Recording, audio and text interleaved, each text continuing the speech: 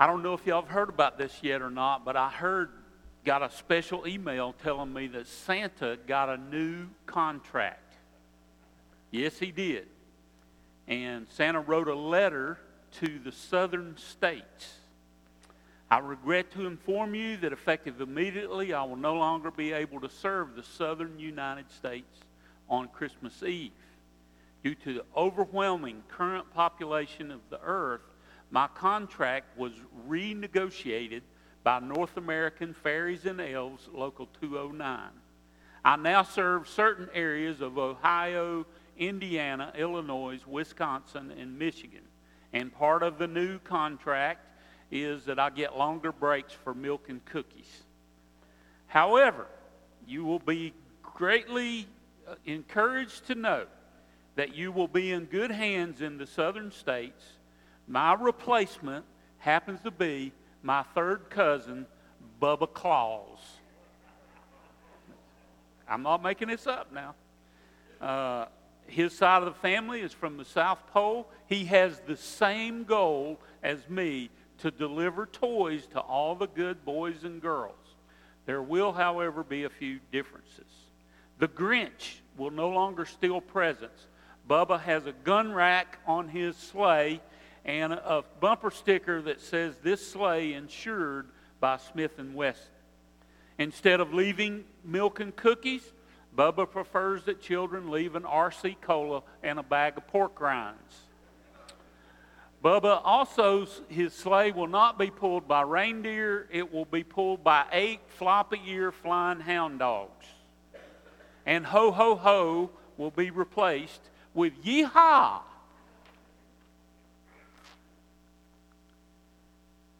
Don't look for the traditional stocking items either this year.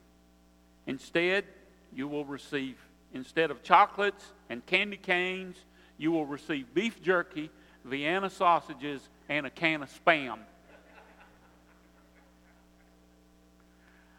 There's going to be a few changes.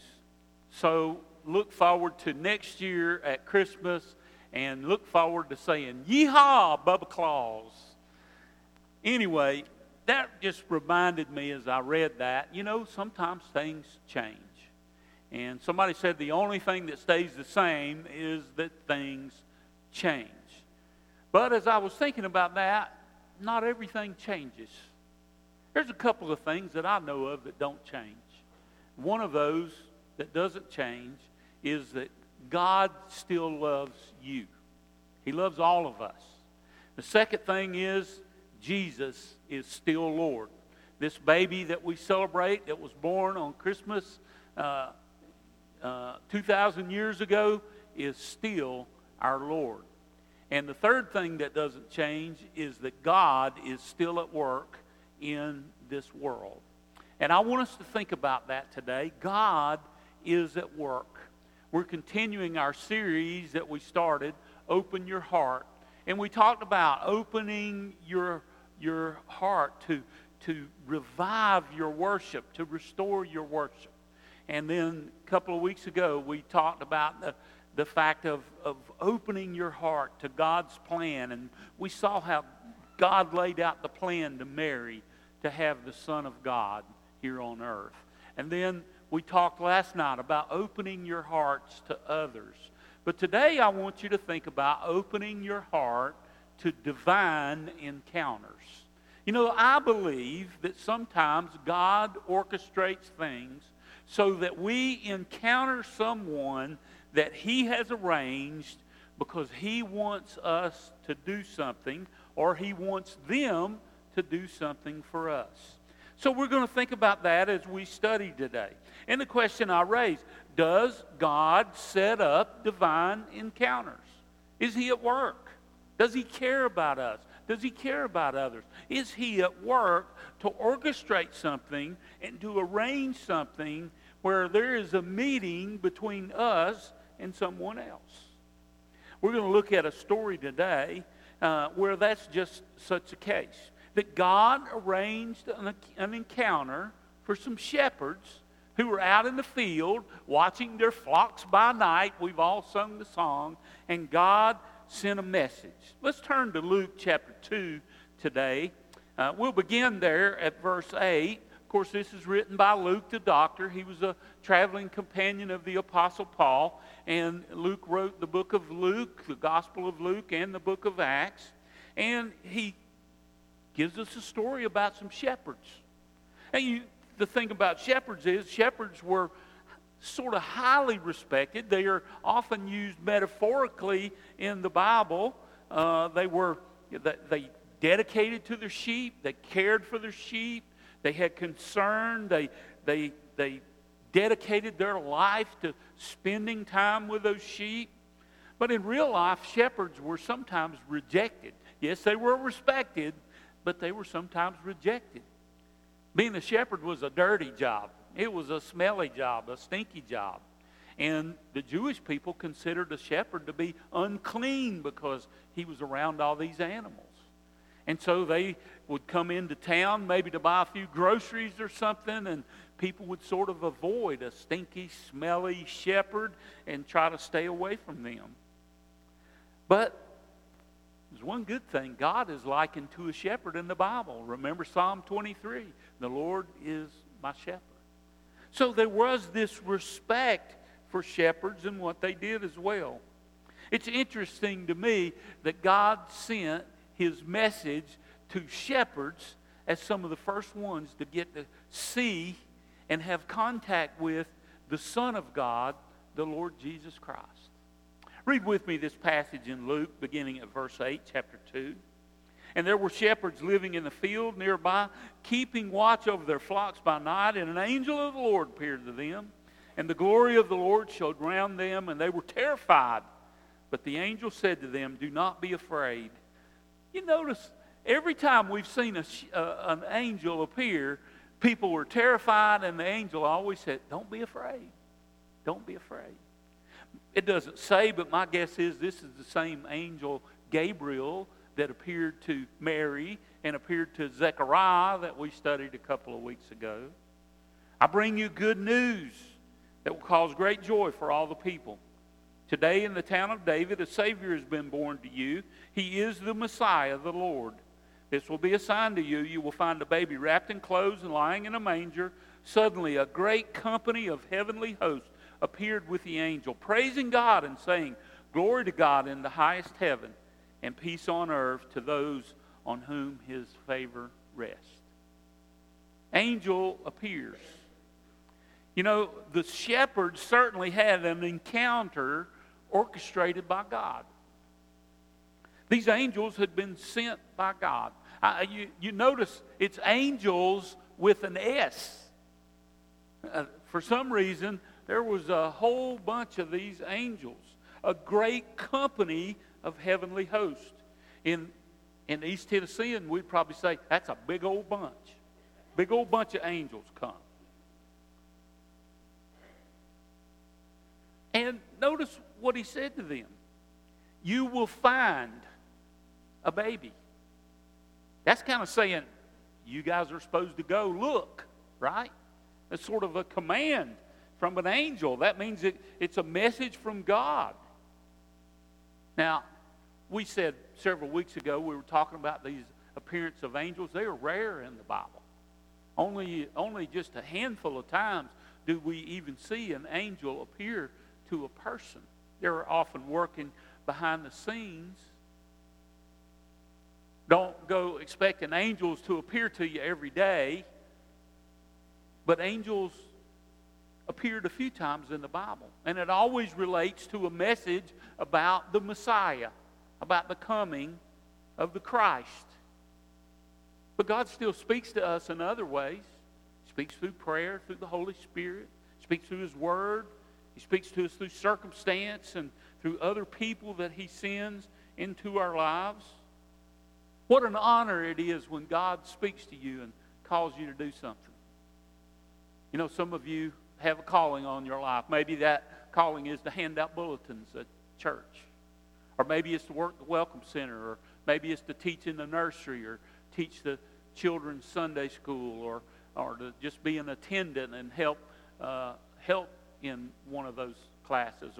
Or maybe God has called you to teach adult Sunday school. Or maybe He called you to work with the building and grounds crew.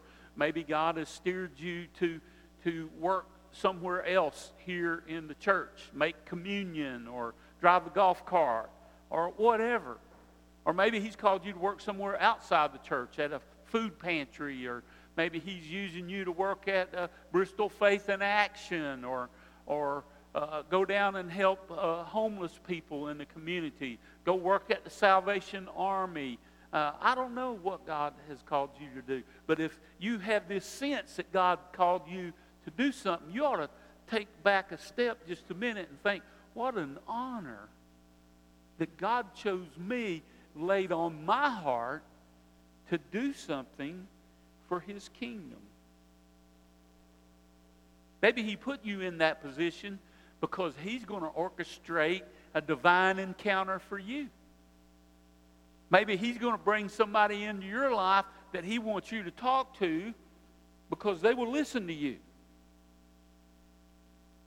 There was a young girl, April, young college student. She was a dedicated Christian. She was flying home for Christmas from Chicago to Lincoln, Illinois. A little short flight, a little small plane. She had a sense when she got on that God was at work doing something. She didn't know what, and then she looked up and found her seat, and God had set her beside a Muslim man that had never been to the United States before. As she sat there, God convicted her that she needed to introduce herself and talk to this guy, and she did. She told, my name is Angie, what's your name? And his name was Ali, and he was from Saudi Arabia. And she began to talk with him, the pleasantries. How are you today? How are you? Fine. She said, so you've never been to the United States before? He said, no, never been here before. She said, we're primarily a Christian country. You might run into some Christians. Do you know anything about Christianity? He said, no. That was her shot. God convicted her. She pulled a little booklet out of her pocketbook that she carried for such occasions, and she began to go through it. She said, would you like for me to tell you what Christianity is all about? He said, yes, I would. I'd like to know. And she began to share what the booklet says, and then she said, well, here, I'll give these out. You can have this. And she took the booklet, and he began to read it cover to cover. He read the whole thing while they were on the plane. She went back to reading a book that she had brought to read, but she said, I didn't get one word off that page. I was sitting there the whole time praying, God, let him accept Jesus. And she began to pray. And finally, he folded up the book and finished reading it, and she said, what'd you think? He said, very interesting. I'd like to know more. Well, it was time for the plane to land, and they got off and got into the airport, and they said goodbye. And he said, come here, I want to introduce you to my cousin. And she had a second shot. And she said, well, you've read the book. If you have questions, and they exchanged phone numbers. She said, I'd love to talk to you more about this. And she thought, well, my church is just right down the road. Gave him the address. We're having a Christmas Eve service tonight. Won't you come? That's all I know of the story. I don't know what happened. I don't know if he came, but I do know this. Angie did what God has called her to do. She planted a seed. The Bible says sometimes somebody will come along, somebody's planted a seed, somebody will come along, somebody else will water it. She had a divine encounter that God had orchestrated. Well, let's look back at the shepherds again, how they responded. When the angels had left them and gone into heaven, the shepherds said to one another, let's go to Bethlehem and let's see this thing that has happened, which the Lord has told us about. So they hurried off and found Mary and Joseph and the baby who was lying in the manger. You see, the shepherds followed God's guidance, and it led them to Jesus. They'd never heard about Jesus before. They knew there was going to be a Messiah one day, and now here he is. It's one thing to receive a message from God. It's another thing to act on the message that you receive. And these shepherds were obedient to what God had called them to do. You think about the faith that took. They had to leave their sheep. It was dark night. It was cold. They had to travel down off of probably a little mountain. They had to go down into the city of Bethlehem. They had to look around and find this baby, and he was in a manger. That's a feed trough. You don't see that every day. Kind of seems like it might be an unreal story. But they had faith that what God had sent, the message that God had sent through the angels was true. And they acted on that message. I was reading this week and reminded of a story I'd heard before. Bill White is a minister out in Paramount, Washington. And he is a pretty good-sized church, but it's downtown. And their church had been tagged several times by gangs. That means the gangs would spray paint their insignia on it. And then the members of the gang would spray paint their initials on the building.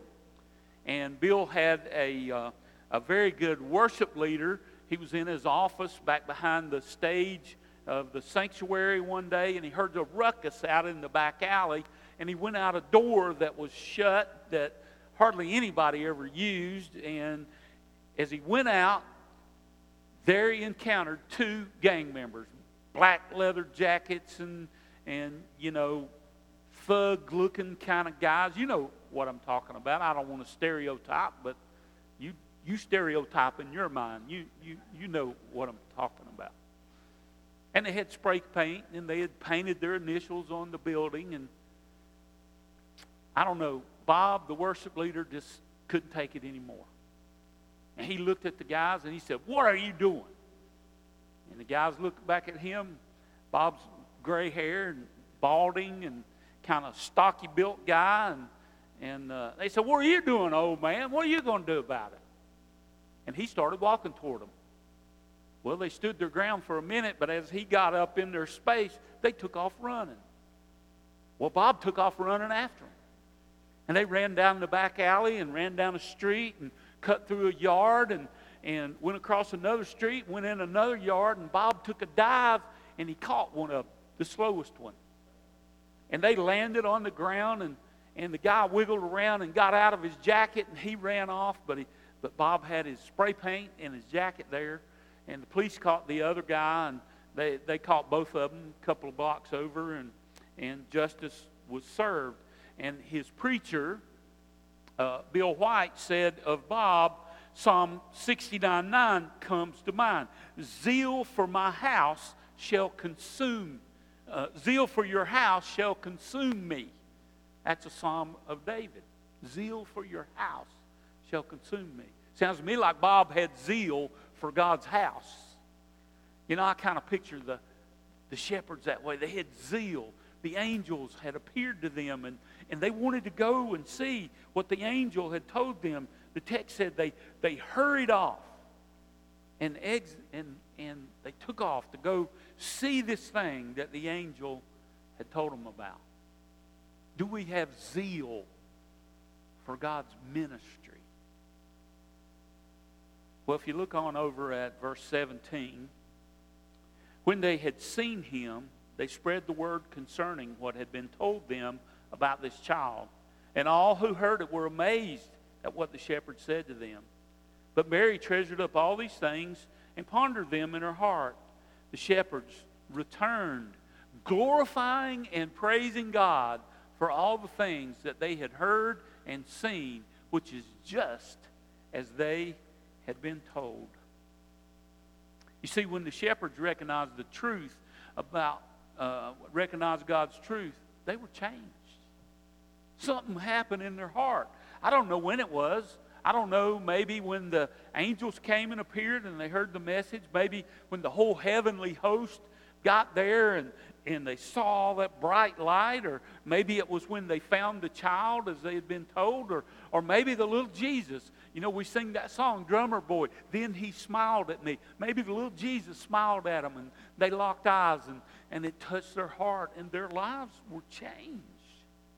Those shepherds went out and began to spread the message. They went in lowly shepherds. They came out praising God. Hallelujah. They spread the word. And the people were amazed at what they told them. They recognized the truth. Just what the angel said came true. Change was a natural result. You know, I've got a lot of life experience now. And in my life experience, I've come to realize something. That people get excited about news, about bad news. That's why you see so much bad news on the TV. And they get excited about good news. When it's just ordinary, everyday news, nobody gets excited about that. But we get excited about bad news, we get excited about good news, right? I mean, if you go to the doctor, and the doctor looks at you, and he says, wow, we got to do a bunch of more tests. Well, first of all, if you go and the doctor says, it's your annual checkup, everything's fine, see you next year. See my secretary, she'll make you an appointment. You don't go home and get excited. I don't even tell my wife if he said that. She may ask. I'm not trying to hide it, but I'm not excited. Just ordinary, everything's okay. But if he says, oh, we got to run tests, got to have x-rays, CT scan, blood work, all this, you go home, you say, man, that doctor's crazy. I'm going to find another doctor. We start calling friends. Y'all pray.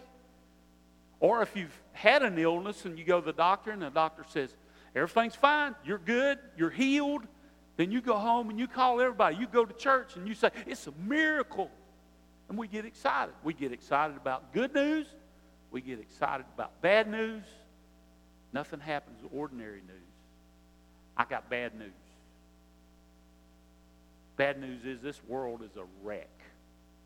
It is full of sin and degradation, and there are people probably living on your street that are going to die and never see the light of heaven because of the sin in their life. I got good news. Good news is this little baby born of Jesus, he come to be our Savior. Because he came and he died on the cross. He paid the penalty for our sins. And by believing in him, our sins are wiped out, forgiven, and we are restored into a good relationship with God. And when we die, we get to spend eternity with God in heaven. It's a good news, bad news situation. You know, the good news, the angel said it, today, in the town of David, a Savior has been born. He is the Christ, the Lord. In another place, he said, you are to give him the name Jesus because he will save his people from all their sins. This is why we celebrate Christmas. Because of this little baby that came to grow up to be a man, to be our Lord and Savior. The shepherds took that message out to the people. A Savior has been born. We all need to hear that message. We all need to share that message as we go about our lives. You see, God will orchestrate a divine appointment for you too, to give you opportunity to tell somebody. You just have to pay attention to what God's doing in your life. Because that bad news, good news scenario, well, people really need to hear that. And our connection today is that when we open our hearts to divine encounters, God is glorified, and we will likely find ourselves praising him when we come out of that. You know, whenever we do anything, when we serve God or when we honor him some way, when we worship him, when we represent him, when we promote him in a positive way, he is glorified. And he's going to always put opportunities in our lives to do that. He's going to always put opportunities in our lives for divine encounters, just like he did with Angie on that plane. Angie said this is why I love being a Christian. It's heart-pounding, scary at times.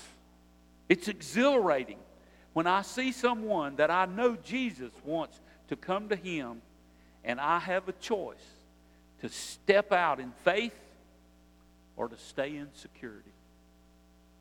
what would you do? Angie did what God called her to do.